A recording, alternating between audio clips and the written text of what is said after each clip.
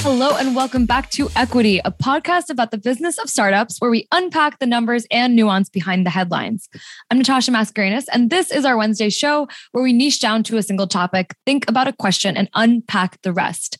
This week, we're talking about math, more specifically how companies may use math in the coming months to make our lives harder and complicate their finances, aka the truth that we all care about the most. And as always, I am joined by Alex Wilhelm. Alex, how did we get on an episode talking about math when I hate it? I mean, I don't know. I'm the dumbest child in my family when it comes to math by a margin. My siblings were like mathletes, and I was the one who was struggling with fractions when I was in kindergarten or whatever, whenever you learn fractions. Anyways, it's ironic to say the least. I wonder what that says about me, because I was making a joke as to the fact that you are the smartest person I know about math on TC staff. Well, TC's not good at math, we just learned. But I mean, the joke is obviously as journalists, math is not our everyday, but it does help us paint a picture of how companies are doing health-wise and financially. And so that's where we are today. And we are not alone. We are joined by a TC reporter, but someone who's worn many more hats than that. Haya Kamps is joining. Thank you so much for making your Equity debut, Haya. Hello, thank you for having me, and I'm delighted to be here. Well, I want to, as I just alluded to, get a little bit into your background before we start. Tell people what you've done, because it is wild, and I just learned it in person when we met. I mean, this is only a half-hour podcast, so I don't think I can go through the whole list. But yeah, give us the highlights then, Haya. Just the highlights. I did a journalism degree, hated it, and decided to never work as a journalist. Clearly failed at that.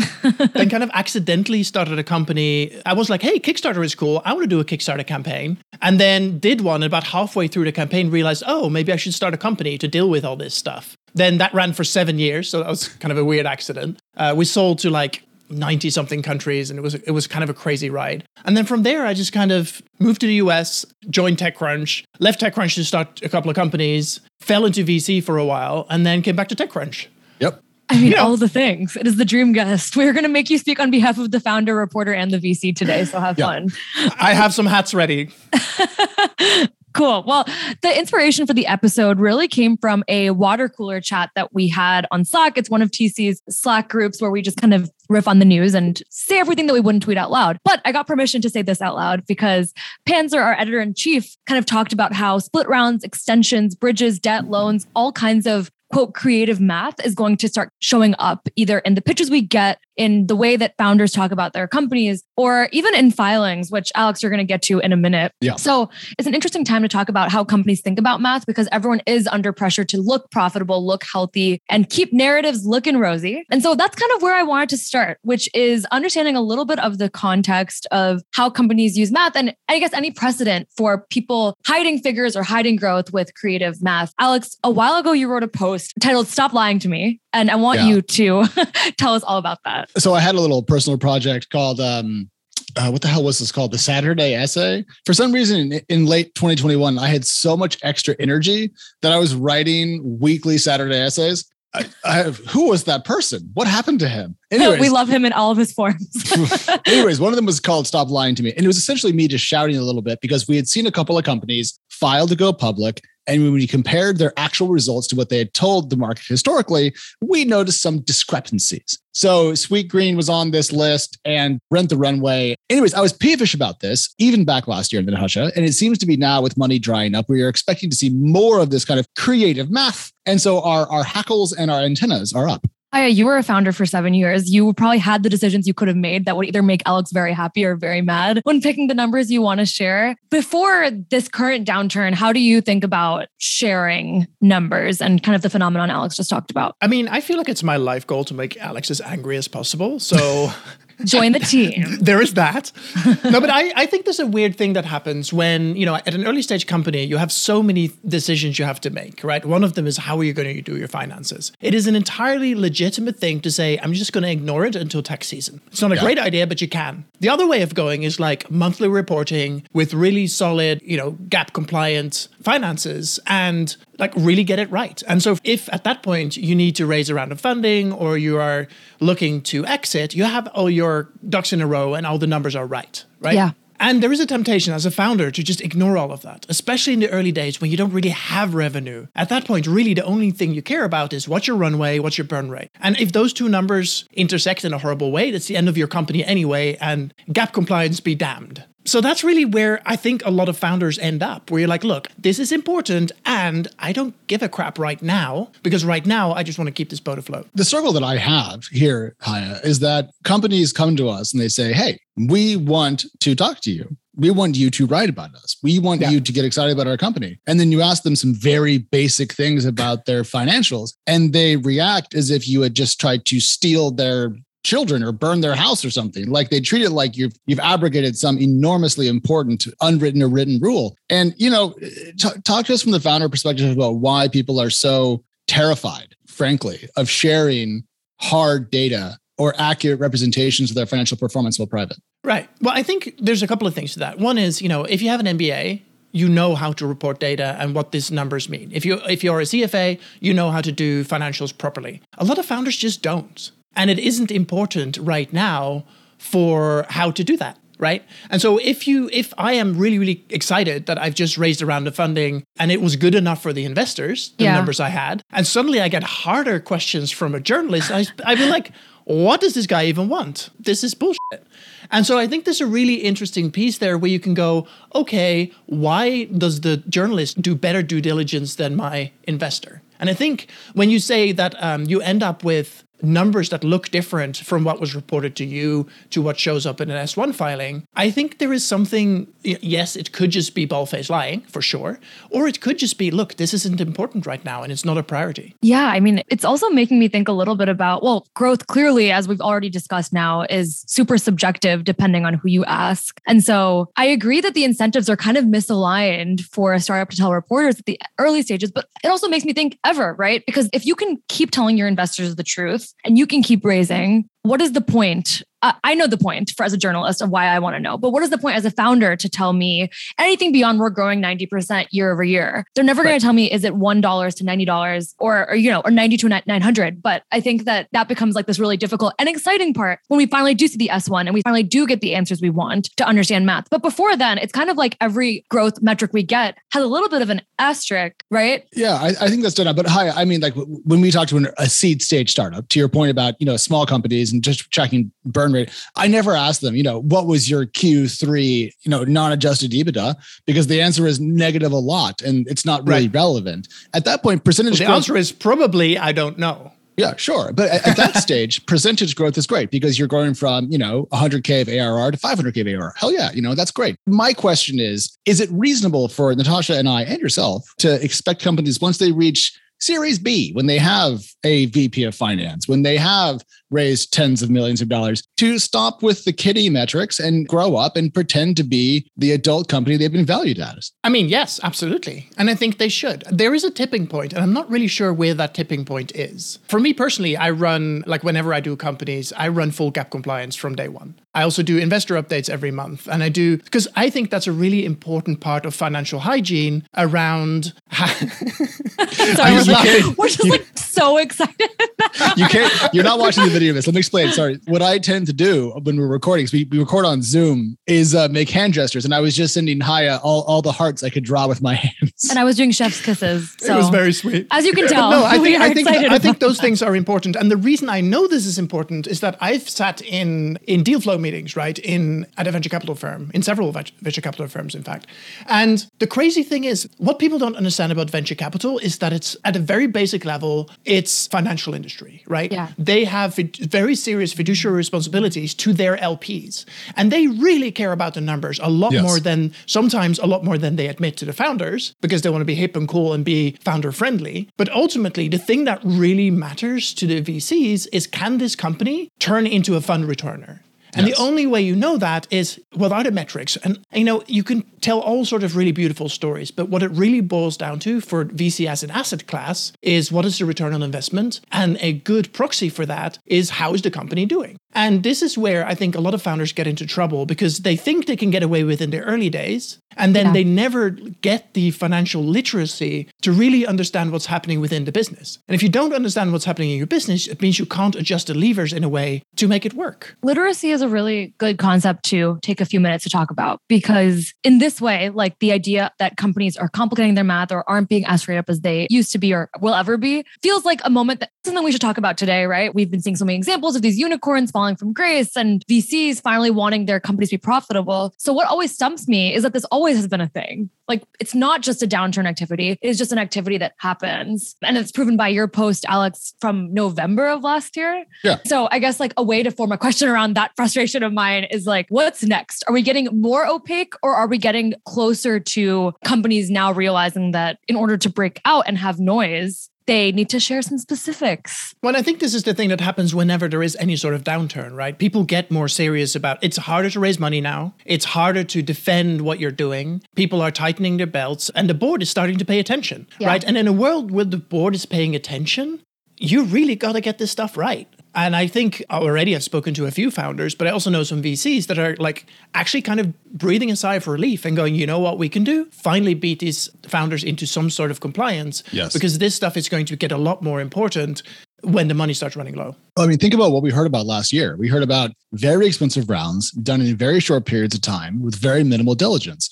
And so it does feel like everyone drifted away from what we might call their fiduciary duties. And I don't mean that in a legal sense. I mean that more in a moral sense about stewardship of capital and how it was spent and where it was dispersed. And now everyone's tightening up. And what this does for me is lets me know now that when I do see a large round or a quick round or a round that surprises me, there's probably more behind it. And so to me now, just reading between the lines, although I would love if startups would tell me things like, yes, our ARR was X last year. I will probably write about you for that alone, just because you've told me a thing. But now at least I can kind of infer more quality and strength from these numbers. And I think we're seeing the clash of the two. I mean, Haya, if founders hadn't had this relatively fertile period, we wouldn't have seen Substack try to go out and raise at nearly $1 billion valuation with $9 million in 2021 revenue. I mean, that is an insane sentence to have to say with my face. And I think there's something there where, like pre-revenue, you sell the dream. Yeah. Right. You sell what you think you can get away with. You sell like the grandness of a vision. Where that falls horribly apart is in that exact situation where you have almost no revenue and you're raising at a crazy, crazy valuation. Like many founders kind of end up with a place of going, well, how do I even square this circle? Right. Yeah, it's a struggle. It's why so many times, like, even though I have a lot of sass and cynicism, rightfully so, when I'm critiquing founders during this moment, I'm like, this is why I'm not a founder, because you kind of have to context switch and have this huge whiplash of my investors wanted me to shoot for the moon and expand to all these new geographies and hire 1,000 people in 1 year. And now they want me to do the opposite. And of course, specific people who have opinions are the best founders. So they probably hopefully didn't fall completely subject to all the pressures of the growth at all costs mindset. But it seems like there'll be some sort of correction, hopefully there, to your point. So on the subject of corrections, one thing that we were talking about before the show, just riffing on this overall topic space, was what to do with companies and this new fundraising climate. Because it's fine to talk about revenue and growth rates and those metrics, but there's another side to the coin, which is just capital, which is a big part of the kind of ebb and flow of startups and venture. We've seen a lot of interesting things lately. We've seen extension rounds. We've seen Series A1s, Series A2s. And we've also seen language about flat rounds versus possible down rounds. There's been a lot of like obfuscation around these terms. And to be clear, I certainly understand that no one wants to admit to a down round if they can get around it. But at some point, doesn't the obfuscation, Haya, end up being more poisonous than the truth? Yeah, totally. I've seen a whole bunch of that happening recently. For example, I was talking to a founder not that long ago who was trying to sell me on an A round he had just raised. And I started digging a little bit deeper and I was like, okay, well, I see that you published something about an A round about 18 months ago. Is this a different A round? He was like, oh, no, it's just, we decided to raise some money in this round. And I asked him, is this in the same valuation? He's like, no, the valuation is slightly lower. I was like, okay, that's not called an A round. That is called an extension or a bridge raise or a down round. It's a Series B down round. Like, I don't know. Haya, being able to raise more capital in a hard market is a sign of strength. So cop to it. Don't try to wrap this pig in wrapping paper. Especially if you're trying to seek press for it, which we don't need to tell each other, but just to echo. Right. So what happened when you kind of pushed back? Well, it was a really weird situation, actually, because at some point I was like, look, I used to be in VC. I know how this works and it's hard for you. But, if you're raising a new round with a new term sheet, that is not the same round. And I'm not going to write that. You're describing a B round or whatever we want to call this round, and it's a down round. And at some point, he kind of got really quiet and clearly wasn't happy with me. And then he dropped off the call. And I was like, wait, what? And, he didn't say anything. He didn't say goodbye. He just dropped off the call. And the PR person was like, oh, let me see if I can figure out what's going on. And she was looking a little bit, I think they were chatting on Slack or something. And she was looking a little bit sheepish and said, well, he decided not to complete the interview. And I was like, wait, what? That is just completely, I've never experienced that before. Have you guys? Not to that level.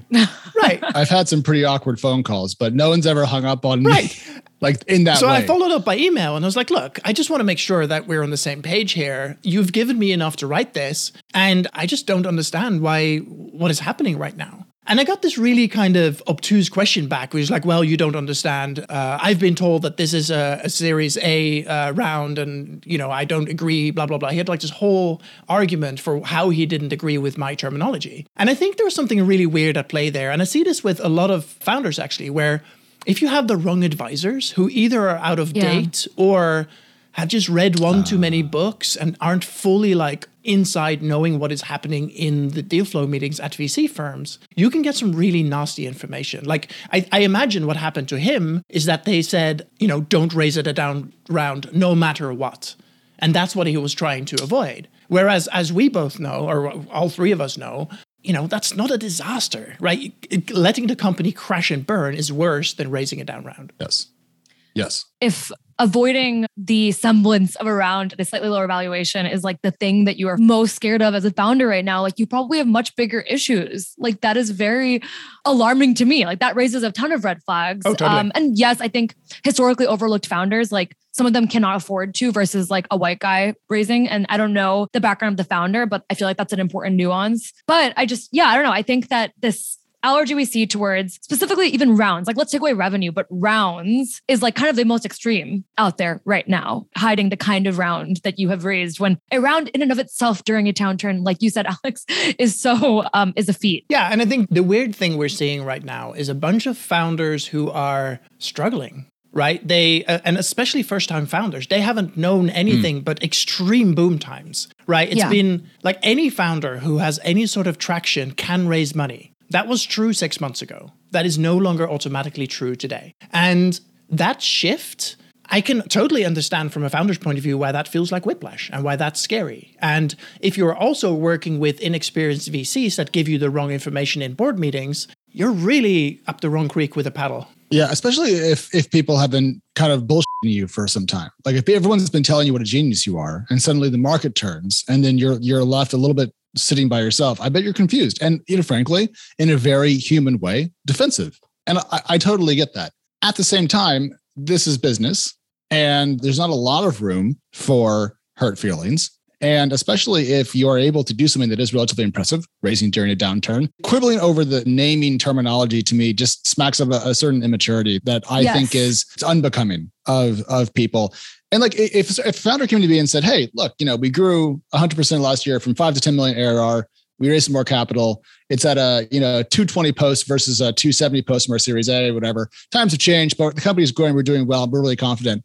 The chance of me taking that call is like nearly 100%. Because oh my God, yes. Clarity, honestly, upfront. I know this person's not going to bullshit me. I know they're not going to hide behind pre-chewed, prefabricated sentences they're reading off of a document because some overpaid PR team told them how to avoid saying something material. Like every single time I talk to a founder and they blow me away with their honesty and candor, they either have their current company crush it or their next company does incredibly well. Like it's almost 100%. And every time someone tries to windbag me into not believing what I can see in front of my face, their company explodes. So I'm just saying, like, I'm not a VC, don't want to become one, but I do talk to a lot of people, and clarity and honesty are the things that to me correlate with success. And admitting that you had a slight hiccup in your business is not a moral flaw. No, not at all. I mean, I think lies beget other lies. So like there's this really toxic circle, like you just described, of like what happens if everyone keeps lying and then the person who's new just is like, this is the truth. Such a complex dynamic to deal with. And I think like maybe the final section we can talk about is like a lot of people also don't know like what these terms mean. As a newer reporter 3 years ago, if someone told me that they raised a seed round and they didn't raise a Series A or a seed add-on, which happened this morning, I would have written that and taken their word. And now I'm just going to write, this is this round, but they are saying it is not. Yeah. And that's one example. But the reason I'm saying this is like last week we wrote about Main Street having a recapitalization event, and the actual definition of recaps are super confusing because you can have a few secondary transactions and that could be a recap, but it depends on who's asking and who's defining it. And so the founder kind of declined to comment on the record, but I do think there was like this huge question on is this actually a recap? To me, that was just one of those moments too, where I was like, everyone's disagreeing on the same definition. As reporters, we also have our own preconceived notions on what is right and what's wrong. And so I don't know. It's hard. It's hard. Math is hard. This is why I hate it. Hi, just for fun, how would you define a recap? I wouldn't. Yeah. Well, that's the thing, right? Yeah, it doesn't matter. I feel like in these conversations, I'm always tempted to take a couple of steps back. It's like, let's not quibble about the words. Let's talk about what are you actually trying to accomplish here? What is good? What is bad? What are you trying to do? And against that, we can call it whatever we want, but it's like, where did those shares come from? Was this a dilution? Was this all that kind of stuff? Are you selling your personal shares and then put that back into the company? There's so many different things you could do to get some more money into a company. And ultimately, yes, it's financially interesting how that happens, but it isn't important. It's not important. Getting it done is what matters for the health of the company. Because back to your point about burn rate versus runway, when those lines intersect and cash goes to zero, business dies because cash is business oxygen. But I feel like it's perfectly fine to do a recap or do a down round and keep it to yourself. That's cool. If you go through the effort of spending a bunch of money to get other people to try to get my attention and then finagle me, usually via endless emails or texts, to get on the phone with you, be ready to answer very basic questions about the transaction in question. Yeah, it's like Chipotle calling you going, hey, we had a salmonella outbreak. You'd be like, really? Okay, let's talk about that. Don't get your PR company involved to shout about it. To be clear, what Haya is doing there is comparing a down round to a salmonella outbreak. He's doing it, not me. It's not quite the same.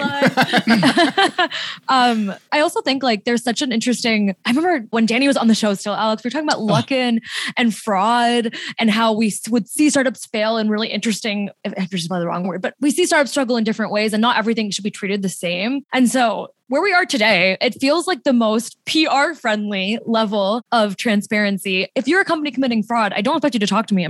We should just do an investigation on you and eventually you'll talk to us. But I think it's important to also distinguish the difference between lying about math in like a haha, like this is technically right, but we're going to be a little bit creative about it versus we're going to straight up commit fraud. Because I think people listening may get confused on which one. Right. And I'm not a prosecutor, so it's not my job to call out fraud.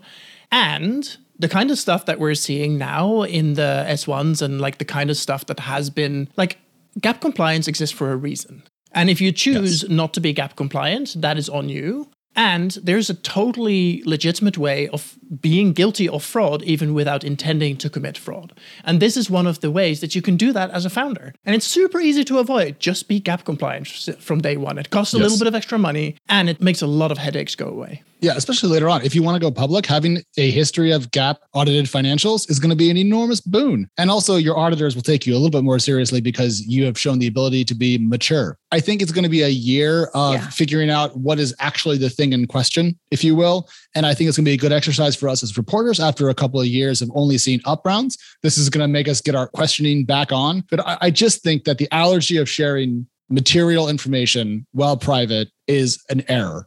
And just to give you an example about this, people will like call me up and say, hey, we bought a company. I'm like, cool. How much? We're not sharing that. When did it close? We can't share that. Was it cash or stock or both? We can't share that. And I'm like, f off, and I like that ethos that private companies, because they don't have to share, therefore will not, is cancerous to trust in business between the customers and companies, I think. And also between just, me and you, because it's wasting my time. Well, I think that's where we have a choice as journalists too, right? We can say, okay, it's very nice that you bought this company and I'm not going to write about it because you don't give me the information I need to be fiduciary responsible to our own readers. Yes, exactly. Well said. And if you're listening to this episode and you're kind of like, a lot of these issues are just kind of innate to tech journalism, the no comment, that we're never going to tell you the transaction price, and you kind of do away with it. I think we should center people back on the fact that there were nearly 15,000 people that were laid off last month. And a lot of them joined these companies without, I'm sure, knowing the specifics of revenue, reading a TechCrunch story, seeing the no comment. Either when I have that, I think that no comment someone's reading and is reading between the lines, but I'm sure people read the no comment and they're numb to it. And so there is like this very like clear cause and effect that happens. And it's not one that just impacts tech journalists who are curious or VCs who are money hungry, but also like probably you who are listening and deciding where you're going to go next. Yeah, we complain, but we do this for the readers, right? Which are just regular folks. We don't make money more or less if a company does well or poorly. But I do want to inform everybody who might bet their health insurance on going to work there because they think it's a cool company because TechCrunch covered it. So whenever I do cover something, I presume I'm giving off a signal to the market. And so I want it to be as reasonable, fair, and accurate as possible. A low bar to cross, but I mean, we're really measuring up from absolutely the ground floor here. So yeah, a rising tide lifts all boats. And I feel like this is a therapeutic episode for us. Like we can now point back to it when people annoy us on the phone, we can just send them a link to this episode. Also, can we talk about how naturally a fit Haya is to Equity? Like that was the easiest onboarding ever. Haya, you're hired. Yeah, come through whenever. Thank you so much though, Haya, for joining us. Tell people where to find you and what you've been up to on TC that you want to plug. So I've been doing some really fun stuff at TC. Alex let me start a new series of articles called Pitch Deck Teardowns, which I absolutely love doing. Both as a founder and as a VC, one of the things I discovered was that there's always a massive shortage of example pitch decks. And every company that raised had one, and it felt like such a riddle why there was so few publicly available. And so I kind of made it my mission to squirrel a bunch out and start sharing them, but also critiquing them. So like, hey, this works, this doesn't work, and basically kind of tie into how to raise money, essentially. So I think we're 6 or 7 in now. I'm super excited about them. And yeah, come find them on TechCrunch.com. They are great. And they've actually become some of the most popular stuff on TechCrunch Plus, period. So don't tell Haya this, but he's become like one of my stars. I'm so thankful for him. Love it. And you are at Haya on Twitter, joining the one name Twitter handle club that I will never get. But I had to file a trademark to get that. I'm just saying. Okay, that's a separate podcast. Story. Yeah. We'll get to that. When we do Equity Unwinded or Unwound or whatever, we'll get to that one. Yes. Unplugged. Yes. Alex, thank you for joining. As always, you're the best. I will talk to you in -2 minutes. And everyone else, we will chat with you on Friday. Goodbye.